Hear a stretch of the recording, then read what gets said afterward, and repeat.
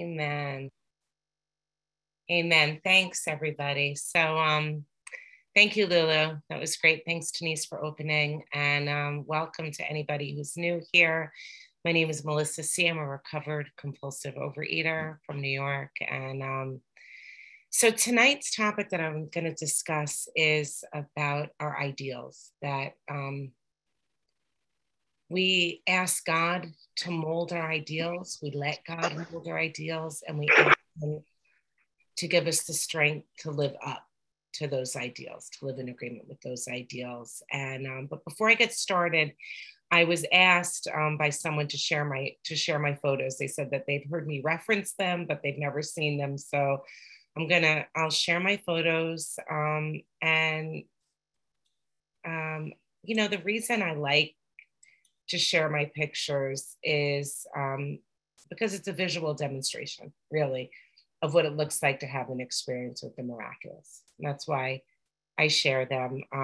We really believe that the age of miracles is still among us, that miracles are not something that are like, way back in the dark ages or way back only in the biblical times, but that those of us who have recovered know that this, in fact, is a miracle. What happens to us, what happened to me was a miracle. And I'm lucky because I get to wear my miracle. Like I get actually to have a visual of what a miracle looks like.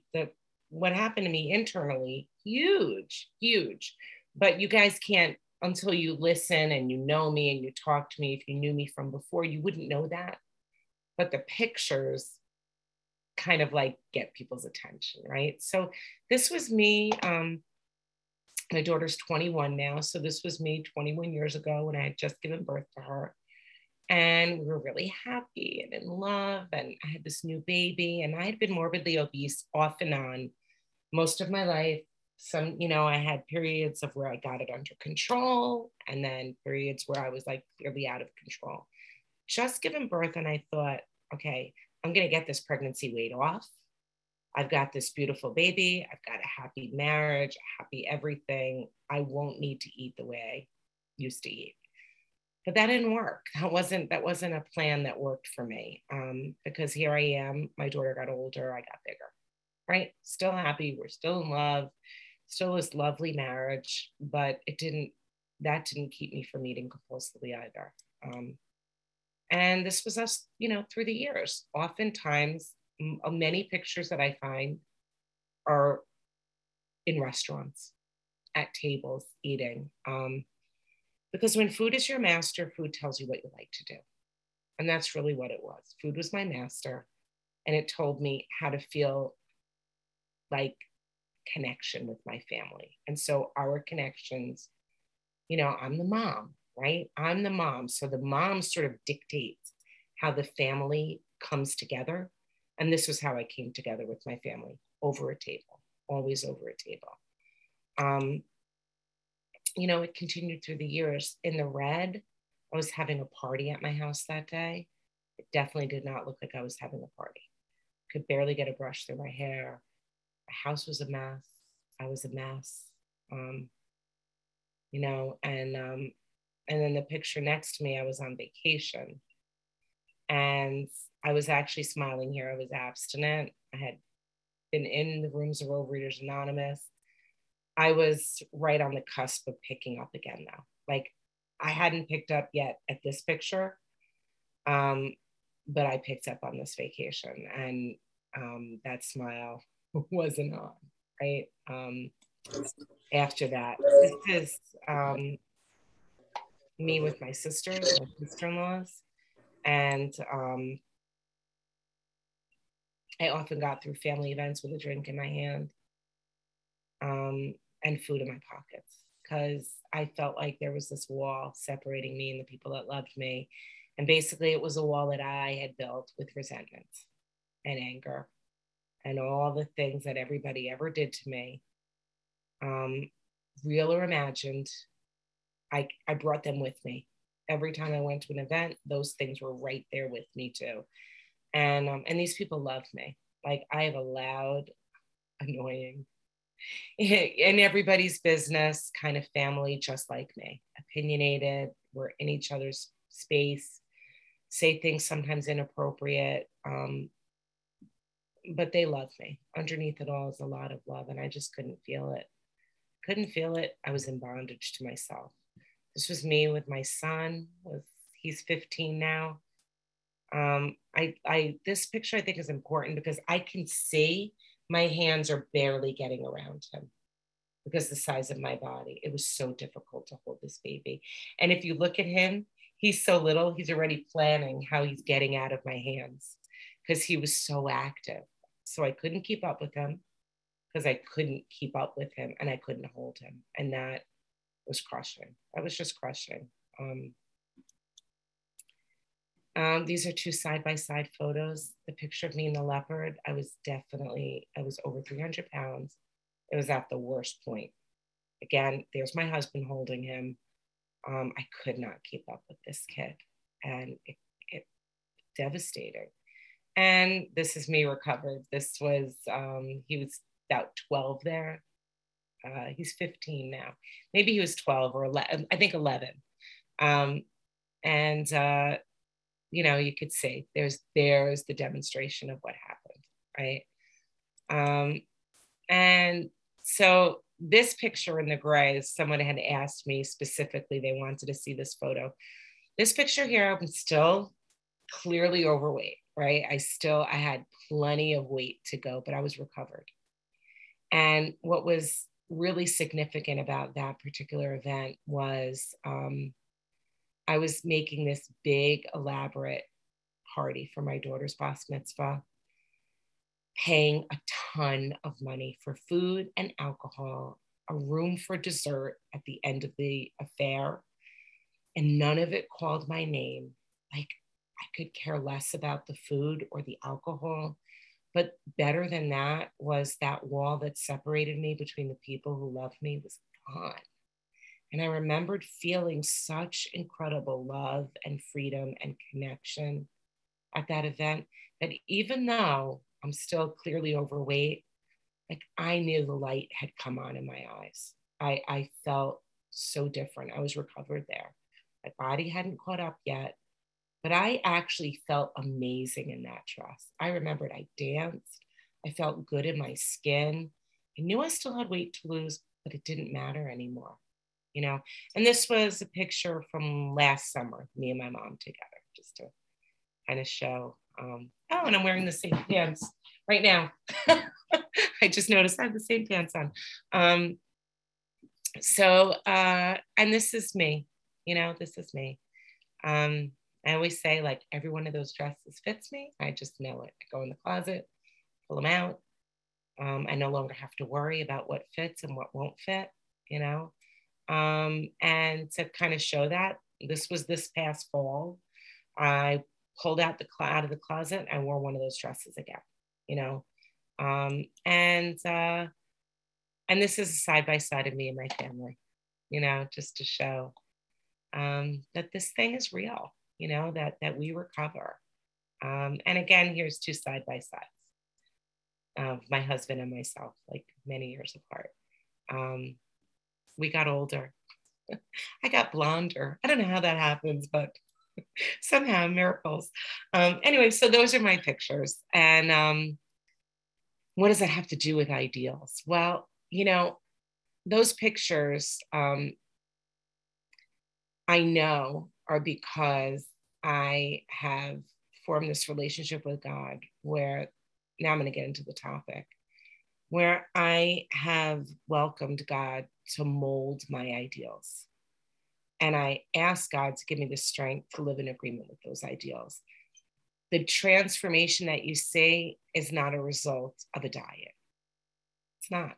It's a food plan. By the way, I've known this food plan has been effective for many years, but I can't do it on my own power. I know exactly what I can and cannot eat. Can't do it on my own power. I need God. I need a relationship with their creator in order to live in agreement with the food plan that I know is good for me. So tonight's topic, I'm going to talk about our ideals. And the big book, I was looking to see where the link was. I'm gonna put it on our page on Recovery Jam website, because I've got a set of ideals here that really comes right out of the big book. These are not my ideals. These are the ideals that I have kind of picked through the book and saw what they were. And I'll go through them and I'll tell you the page numbers that they're on so that you can have it for yourself. But I know I'm going to get asked afterwards, what were they again? And can you share them? And absolutely, I will share them. Okay, so what are ideals anyway? What does that even mean, ideals? And when I see ideals, I think, well, doesn't that have something to do with perfection? Like if something is the ideal, isn't that perfection? Isn't that impossible? Isn't that unattainable? And are we really supposed to be perfect? Like, is that our goal, to be perfect? Isn't perfectionism a flaw? Like I hear that, I'm a perfectionist. That's a flaw. Page 68 in the AA 12 and 12, it answers this question. It says, many will at once ask, how can we accept the entire implication of step 6? So this is talking about step 6. Why? That is perfection. This sounds like a hard question, but practically speaking, it isn't. Only step 1, where we made the 100% admission we were powerless over alcohol, can be practiced with absolute perfection. The remaining 11 steps state perfect ideals. So when people say, as far as their food is concerned, well, it's progress, not perfection. No, that's not what they're talking about here. That if we really take step 1, our food plan is we follow our abstinent plan perfectly. Like news alert, that is what we do, right? But this idea about perfect ideals, right, is the goals towards which we look and the measuring sticks by which we estimate our progress. So step 1 is not where we estimate our progress. Step 1 is take it entirely. It's the remaining 11 steps that we're going to be making progress. The only urgent is that we make a beginning and keep trying. So in all the rest of those 11 steps, what we have to do is we've got to keep on trying. I say it's like if there's this perfect bullseye and I know I'm not going to make it, but my hope is to strive to make it. And each time I strive, I get closer and closer, right? I get closer and closer. And so while I don't always live in agreement with my ideals, that's the target I aim for. I am imperfect, but I do seek perfection, right? That's what it means to seek God,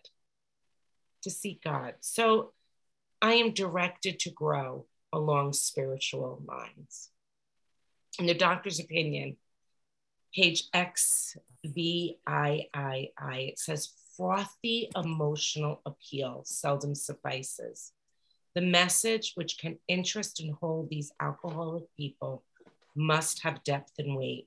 In nearly all cases, their ideals must be grounded in a power greater than themselves if they are to recreate their lives. So, the doctor's opinion certainly has a lot to say about food and alcohol and the allergy, and no doubt that's super important information. But there's a lot more to this chapter, or really this pre-chapter. In the doctor's opinion, I also found out that food was never my real problem.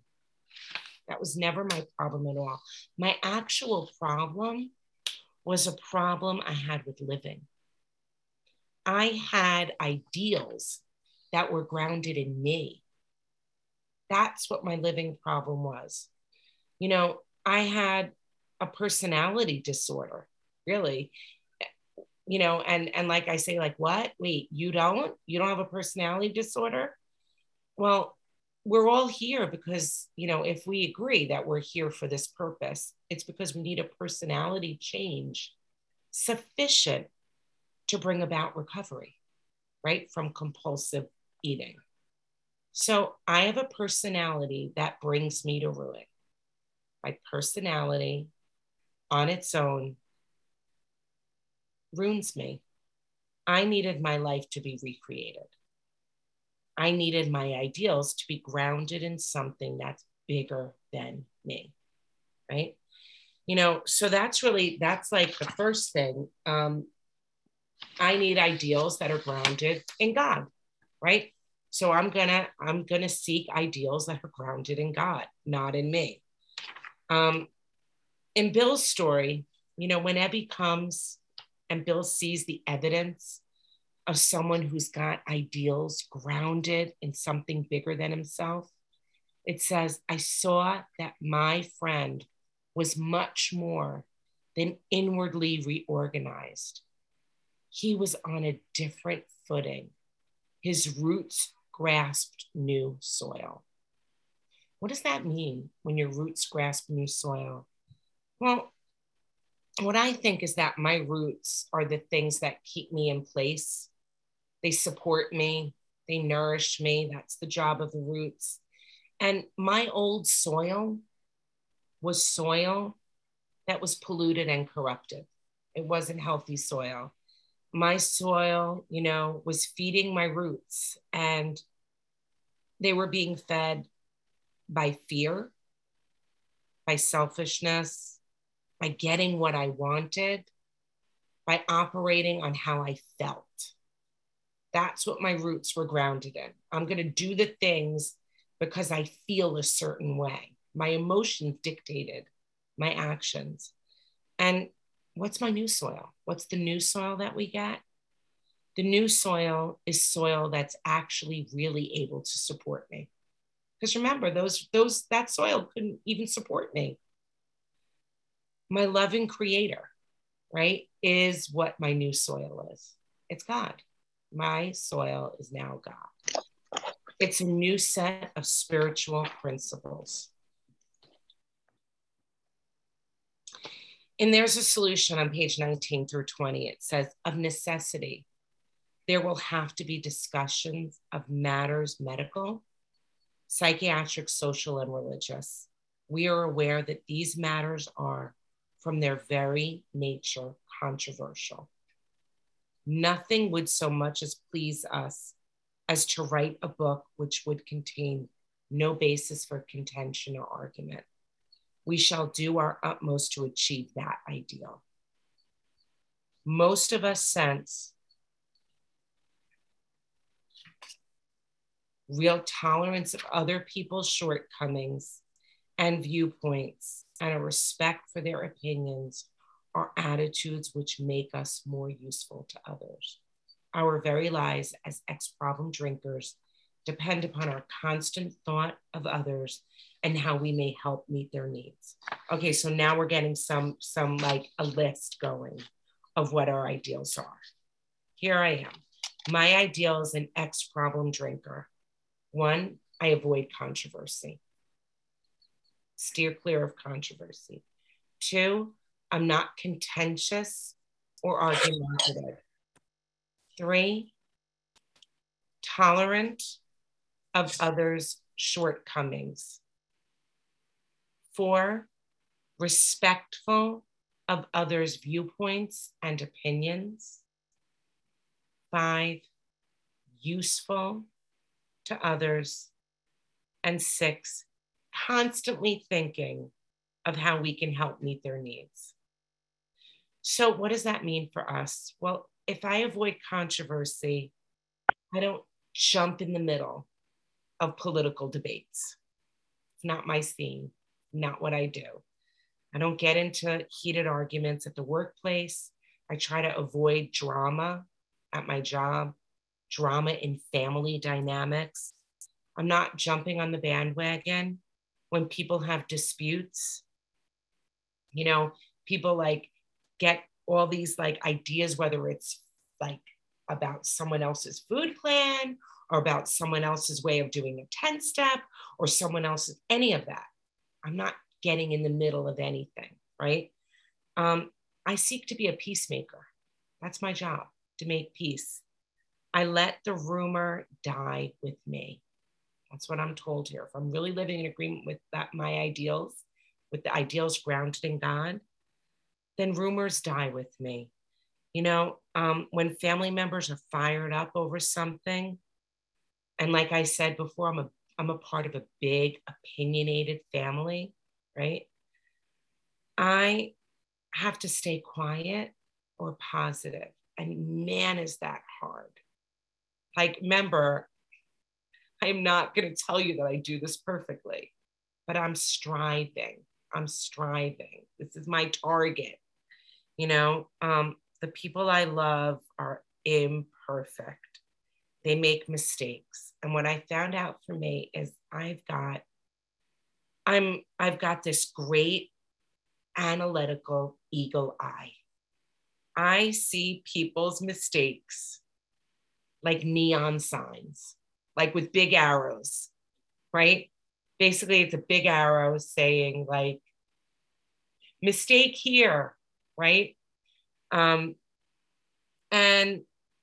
you know, I feel like those neon signs are just yelling to me, point it out, tell them, tell the people around them, talk about it, try to change it, you know, but that's clearly not tolerant, you know, and it's not respectful of anybody's shortcomings. You know, why can't I talk about my mother-in-law with my husband? Like, why can't I do that, right? When he tells me something that his mom said that bothered him, right? Why can't I add some more into this discussion? You know, well, it's not respectful, right? That's why. And it's not respectful of her views and of her perspective. And it's not useful. It's not useful to her or my husband. You know, it's actually much kinder towards him to stay quiet. And I find that, especially with people that I love a great deal, when they're upset over someone, I want to get in there, because what I found is that when my ideals are grounded in me, I seek connection at the expense of others. So nothing makes me feel more quickly connected to the people I love as a common enemy, right? As like having a common, like, oh, they made me so mad too. And now I feel really close to that person, but it's cheap intimacy. It's not real intimacy. It's fake. And I think, you know, in a family, especially, if I'm living in agreement with God's ideals, I think about this God, right? And I let God mold my ideals. I believe in a God that wants sons and mothers and sisters and brothers and daughters and neighbors to love one another. That's the God I believe in. I believe in a God that loves peace. And so if I'm not helping peace in the relationship, then I'm not being helpful. You know, I'm not living in agreement with God's will for me. When my ideals are grounded in myself, then I use those moments to trash talk family members, right? I use that. You know, at work, I have to do the same thing. I have to steer clear of pointing out to colleagues how lousy my administration is, right? Because it's really not helpful to the institution that we're working in. It's not helpful to the building to attack the morale of the people I work with. You know, in the moment, it feels like we're close, but overall, it actually makes us weaker. It weakens us as a staff. And it pollutes the workplace. And rather than criticize, I'm to look for how I can be helpful and useful. And what strikes me is the use of the word constantly, like constantly. So not occasionally and not even frequently, but constantly, I'm supposed to be helping others, more useful to others. We're not promised more leisure time or time to pursue our interests and desires. My ideals can't be shaped around me and just my desires. So now let's look and see what other characteristics help shape our ideals.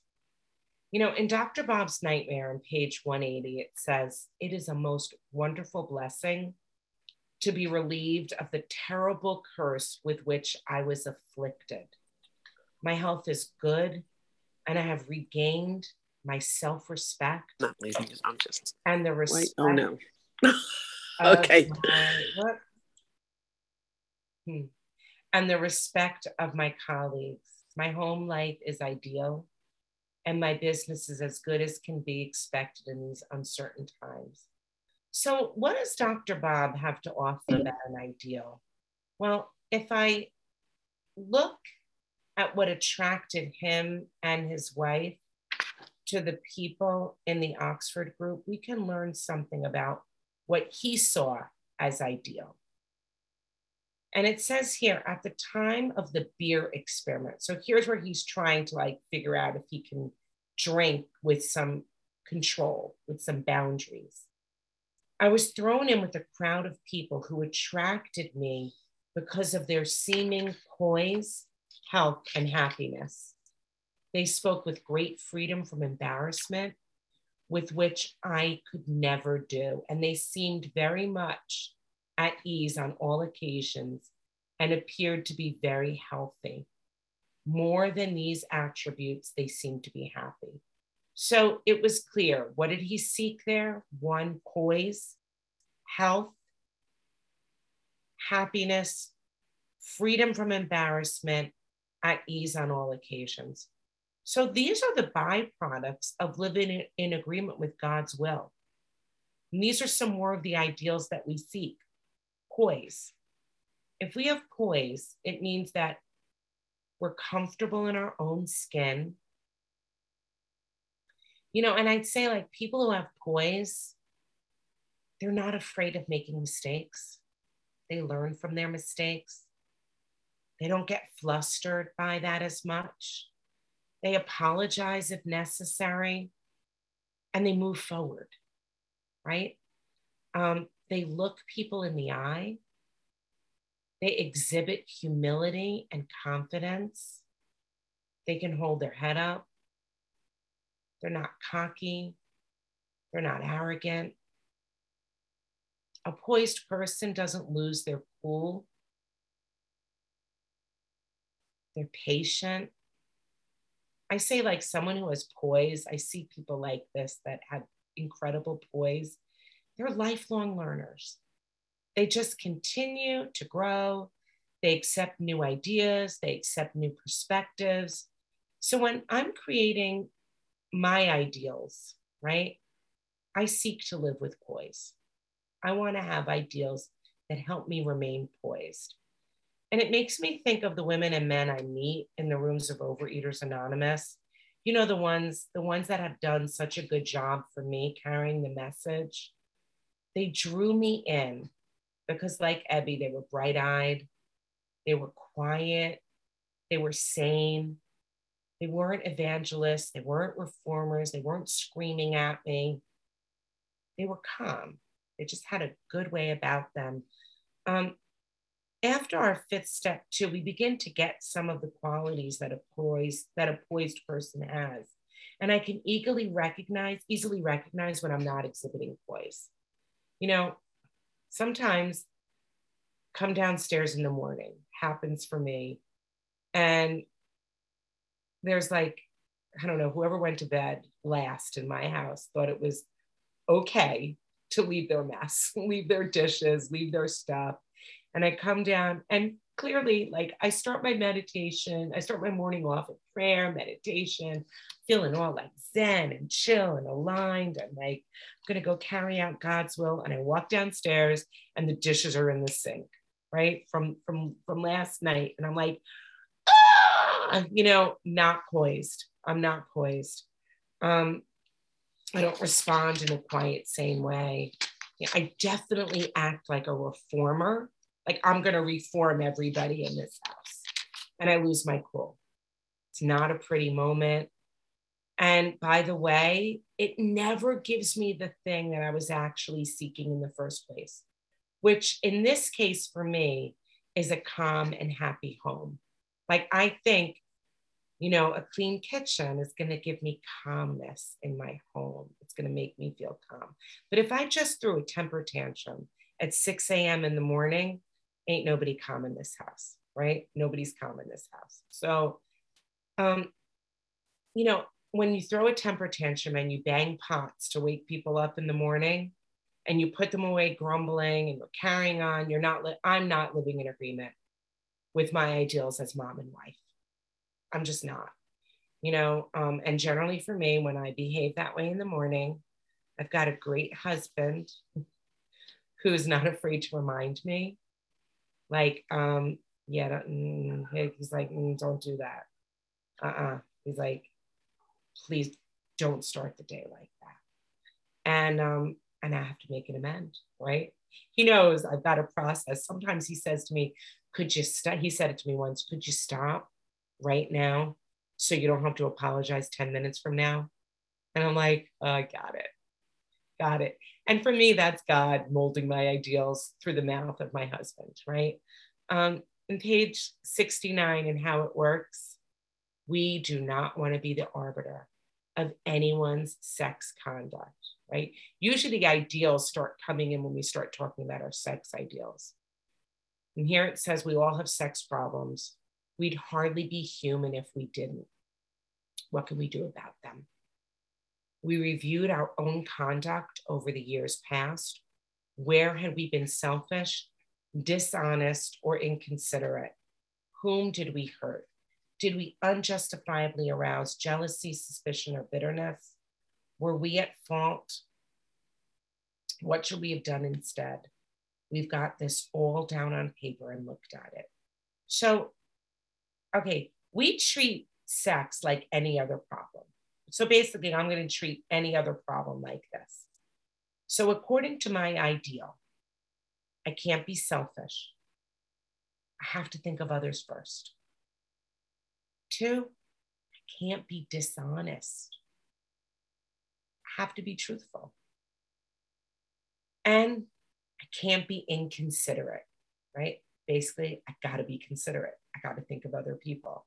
We review the way we behave, and your new ideal, my new ideal, can't arouse jealousy.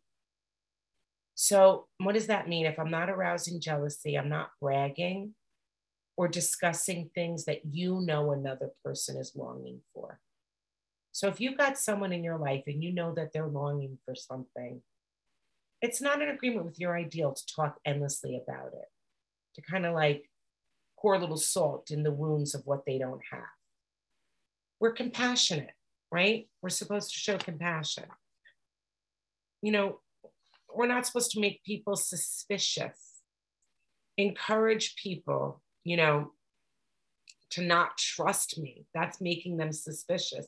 Basically, being untrustworthy, dishonest, two-faced, right? We're not supposed to be that. And I would say like a great way to know is people are suspicious of people who talk about other people, right? So if you're sharing lots of juicy tidbits about someone to another person, by the way, you've just aroused suspicion in the person you're speaking to. I know for me, if somebody is busy gossiping with me, I'm pretty certain they might be gossiping about me, right? So anytime we gossip, we're arousing suspicion. I laugh whenever I read this. I think about like when I was working on these things, and I thought, oh my God, I thought the hardest thing I was ever going to have to do was to put down the chocolate. Putting down gossip, a million times harder. right? It's like the forever thing. And remember, step one is the one we do perfectly. We put down the food and then we practice these things as best we can. Three, this causing bitterness. I'm not to cause bitterness, making people angry and disappointed because they're treated unfairly. Do not cause bitterness. We should encourage delight and warmth in people, right? So, what does it mean when I cause bitterness? Well, I make people feel miserable in my presence. That's making people bitter. So, in my relationships, I'm to be compassionate, honest, and fair. And page 69, paragraph 2 says, in this way, we tried to shape a sane and sound ideal for our future sex life. We subjected each relation to this test. Was it selfish or not? So in every relationship, not just our sex relationship, but our relationships as moms or spouses, as wives, employees, as colleagues, as neighbors, as sponsors, I cannot be selfish. And not in our way of life. For us, selfishness isn't just wanting more than our fair share in that old sense of the word. Like sometimes I'm like, I'm not being selfish. I'm really being quite giving. But basically, for us, selfish also means like wanting others to follow my script, having a plan for people and expecting that they're going to follow it is selfish. Even if I believe that that my plan for them is great, it's still selfish. When I say things like they should, dot, dot, dot, that's being selfish, right? That's having a plan for other people. Another way that we're selfish is not seeing others' point of view, believing that my perspective is a fact. And what I found is that everybody has a perspective and everybody thinks that their perspective is the facts, right? Everybody has their own specific way of looking at things, and everybody thinks that their way of looking at things is the ultimate truth. And I have to be respectful that just because I have a perspective does not mean that it's true. It might be true what I think for me, but not for anybody else. Wanting things my way, that's selfish. Wanting special treatment, wanting to be treated different, better, special. Being too concerned with me, even worried about what others are thinking about me. That's selfish. That's thinking about me and wanting to look good or be liked. These are all ways that we demonstrate selfishness, that I demonstrate selfishness. So we ask God to mold our ideals and help us to live up to them. And remembered always that our sex powers were God-given and therefore good, neither to be used lightly nor selfishly, nor to be despised or loathed. And so I see it now that my sex powers, right, are all the attractive powers and talents and gifts that are God-given, And so there's no like credit. Sometimes we're just naturally good at certain things. And I would say those are the gifts that we've been given. We have some natural skills and abilities, whether they're like, some people are artistic, some people are like, better at writing, some people are better at like speaking, some people are, have various gifts and talents, and many of them are God-given. Anything that makes us special is God-given and therefore good, and not to be used lightly or selfishly. God will use these gifts, and we must allow him to mold us. And I think one of the most amazing things is how, when so many of my troubling characteristics, and I see it happen for other people, become reshaped and turned into things that are beneficial if they're put to good use. In step 3, when we turn our will and our lives over to the care of God, we say to God, basically, here, take me. I want what you want. I want to be what you want me to be. I want to think what you want me to be, think. And then in step 7, we give him everything, good and bad. And we say, like, you do with the good and bad what you will have to do with the good and bad. And what I found is that God took some of my characteristics that weren't so great and he fine-tuned them, he tweaked them, he made them a little bit better and used them, right? And some, poof, were just discarded and pushed aside and moved away. And in page 69 in the 3rd paragraph, it says, whatever our ideal turns out to be, we must be willing to grow toward it. We must be willing to make amends where we've done harm, provided that we do not bring about still more harm in so doing. So, at this point, when we're really working on these ideals, the food is down, right? Remember, that was step 1, that we've decided that we're going to do that part perfectly, right? We're going to let go of the food perfectly as we embark on this path. And by the time we're forming our ideals, it's been down for a good chunk of time usually. We have a clear idea of our defects, or at least what our grosser handicaps are. We begin to feel more and more God-directed. And around this time, we start getting more and more aware of when we're not living in agreement with our moral code. This is God shaping my ideals. And nobody should specifically tell you what your ideals are, but we know them. You know what your ideals are. It's always been there. For me, it's always been there. It's that quiet voice inside. And it's this thing that I've always heard. I just shushed it. I just went shh, shh for so long. I have to say, my 2nd graders have it. I see it. They have it too. We call it the conscience, right?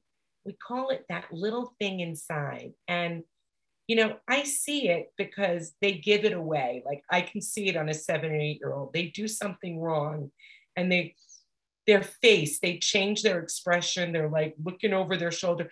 I can normally tell that someone is doing something naughty from across the room because they start doing this. They start looking around. They got that guilty look on their face. And we get that when we know that we're doing something that's not right. And it's not always because we fear the consequences. I don't always do the right thing because I'm afraid of what's going to happen if I do the wrong thing. But I believe it's the quiet voice of God inside. It's just that thing inside me. We call it our conscience. Now, everyone's is different. But whatever yours turns out to be, you got to be willing to grow towards it, right? When you get an indication that you're not living in agreement with your ideals, you've got to grow towards it and not run from it. And when you live outside your ideals, you make amends. Not just say you're sorry, but amend the behavior, fix it, do it differently. And remember that being willing doesn't mean wanting, but it means you're going to do it anyway.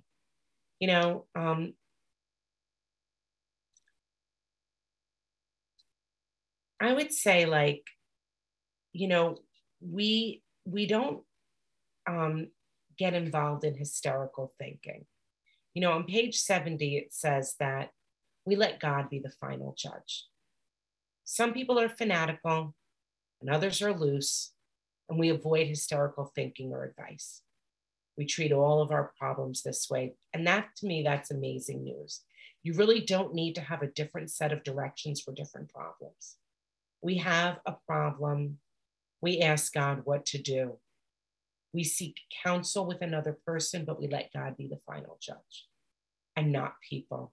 And this tells me that I don't pass judgment on others either. That's God's job. What do? I avoid hysterical thinking or hysterical advice, receiving it and giving it too.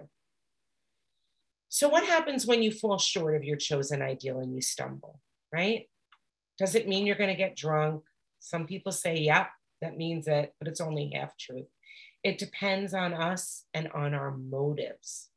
If we're sorry for what we've done and we have the honest desire to let God take us to better things, we believe we're going to be forgiven and we'll have learned our lesson. If we're not sorry and our conduct continues to harm others, we are quite sure to drink. We're not theorizing, these facts are our experience. So if we make a mistake, if I make a mistake, if I'm not living according to my God molded ideals, am I going to automatically go back to eating? I have to check my motives. Am I really sorry? Do I want to do better? Or am I hoping to get away with something? I can't deliberately hurt someone and stay sober, even if I think they deserve it, right? Remember, I'm not the judge. I don't get to decide who deserves what. So I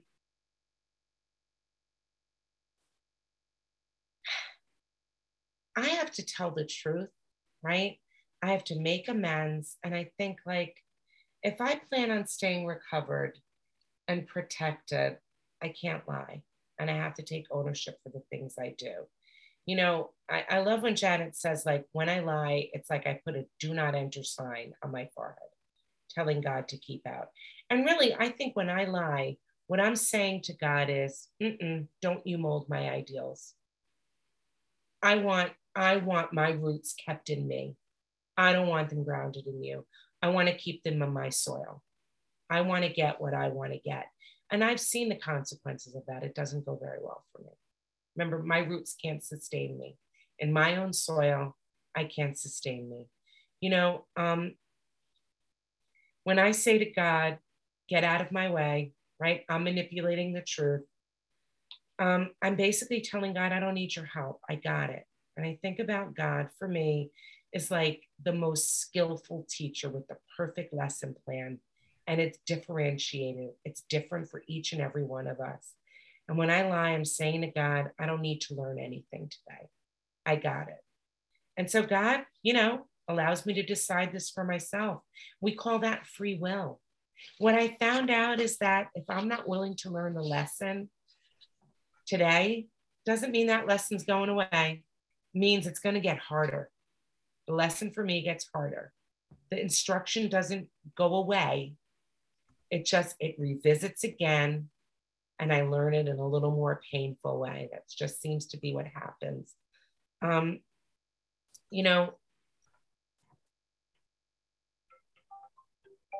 Part of my ideal is that I have to be free of anger. The grouch, it says on page 66, the grouch and the brainstorm were not for us. They may be the dubious luxury of normal men, but for alcoholics, these things are poison. So there's a phrase I turn to a lot because it reminds me that as an ex-problem eater, I have a very unique set of directions. And it's different from the directions that normal people have. I can't defend and support my side and my position.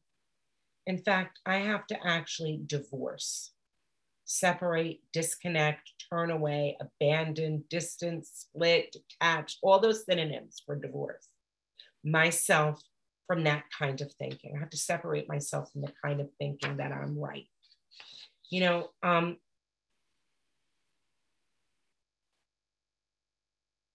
Page 83, into action, it says we should be sensible, tactful, considerate, and humble without being servile or scraping. These are my ideals too. As God's people, we stand on our feet. So we don't crawl before anyone.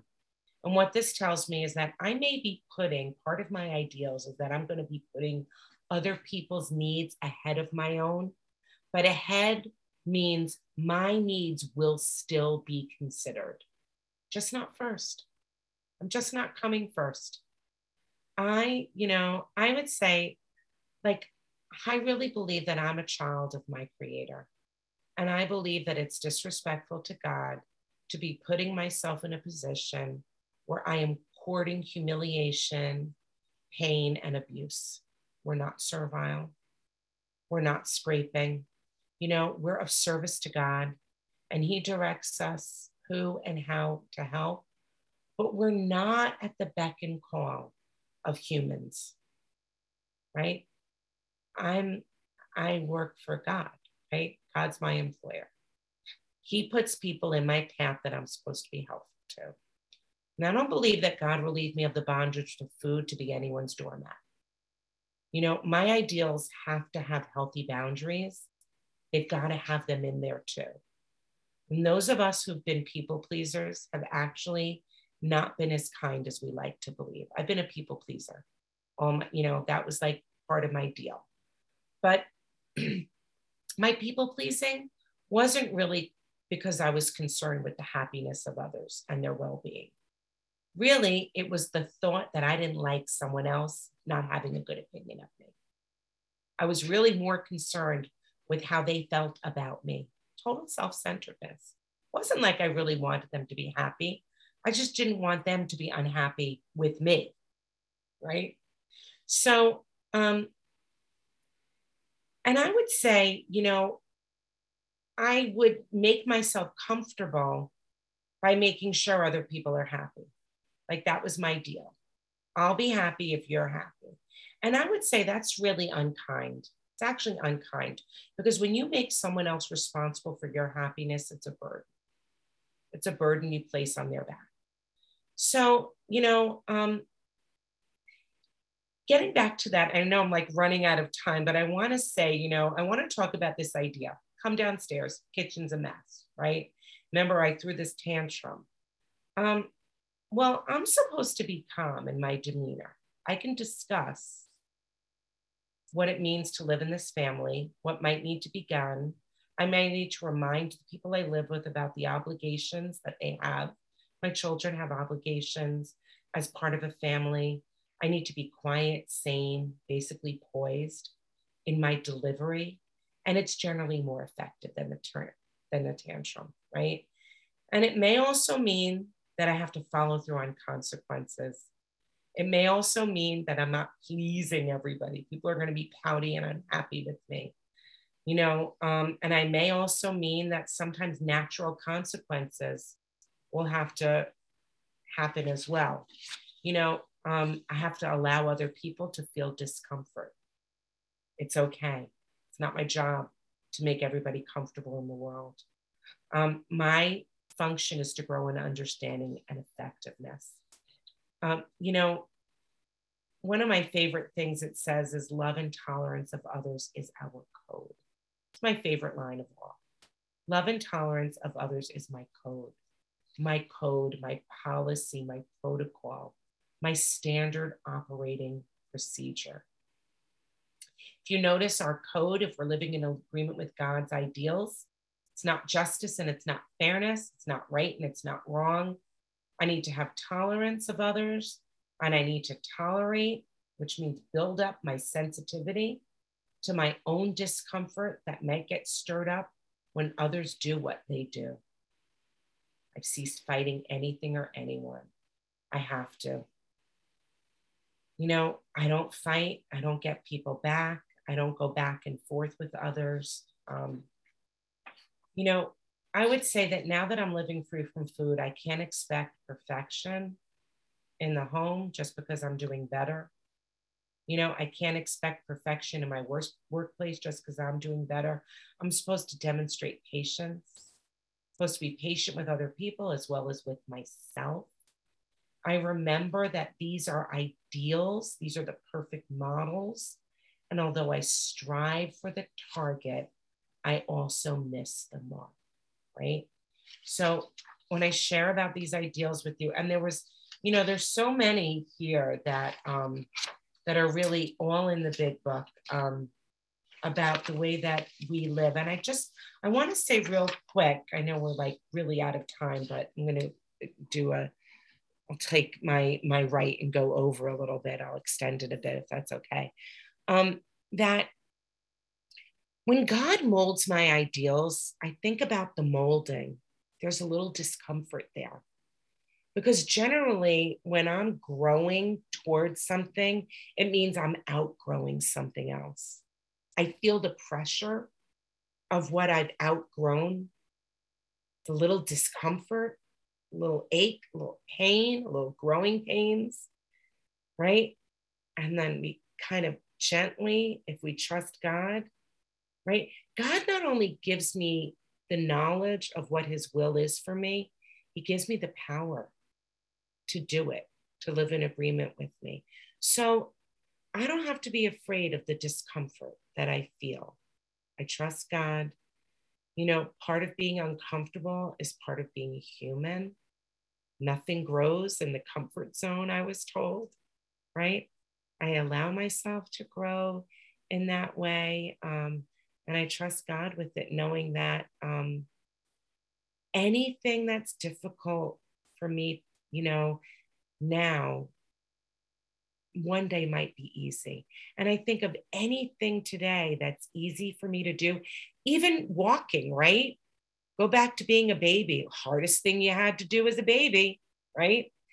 Learning to talk, super hard. Everything that's easy for me today at one time was difficult. And so I'm not to be scared of doing things that might feel uncomfortable and difficult. And thanks. With that, I'll pass. Over time, totally. I'm gonna stop.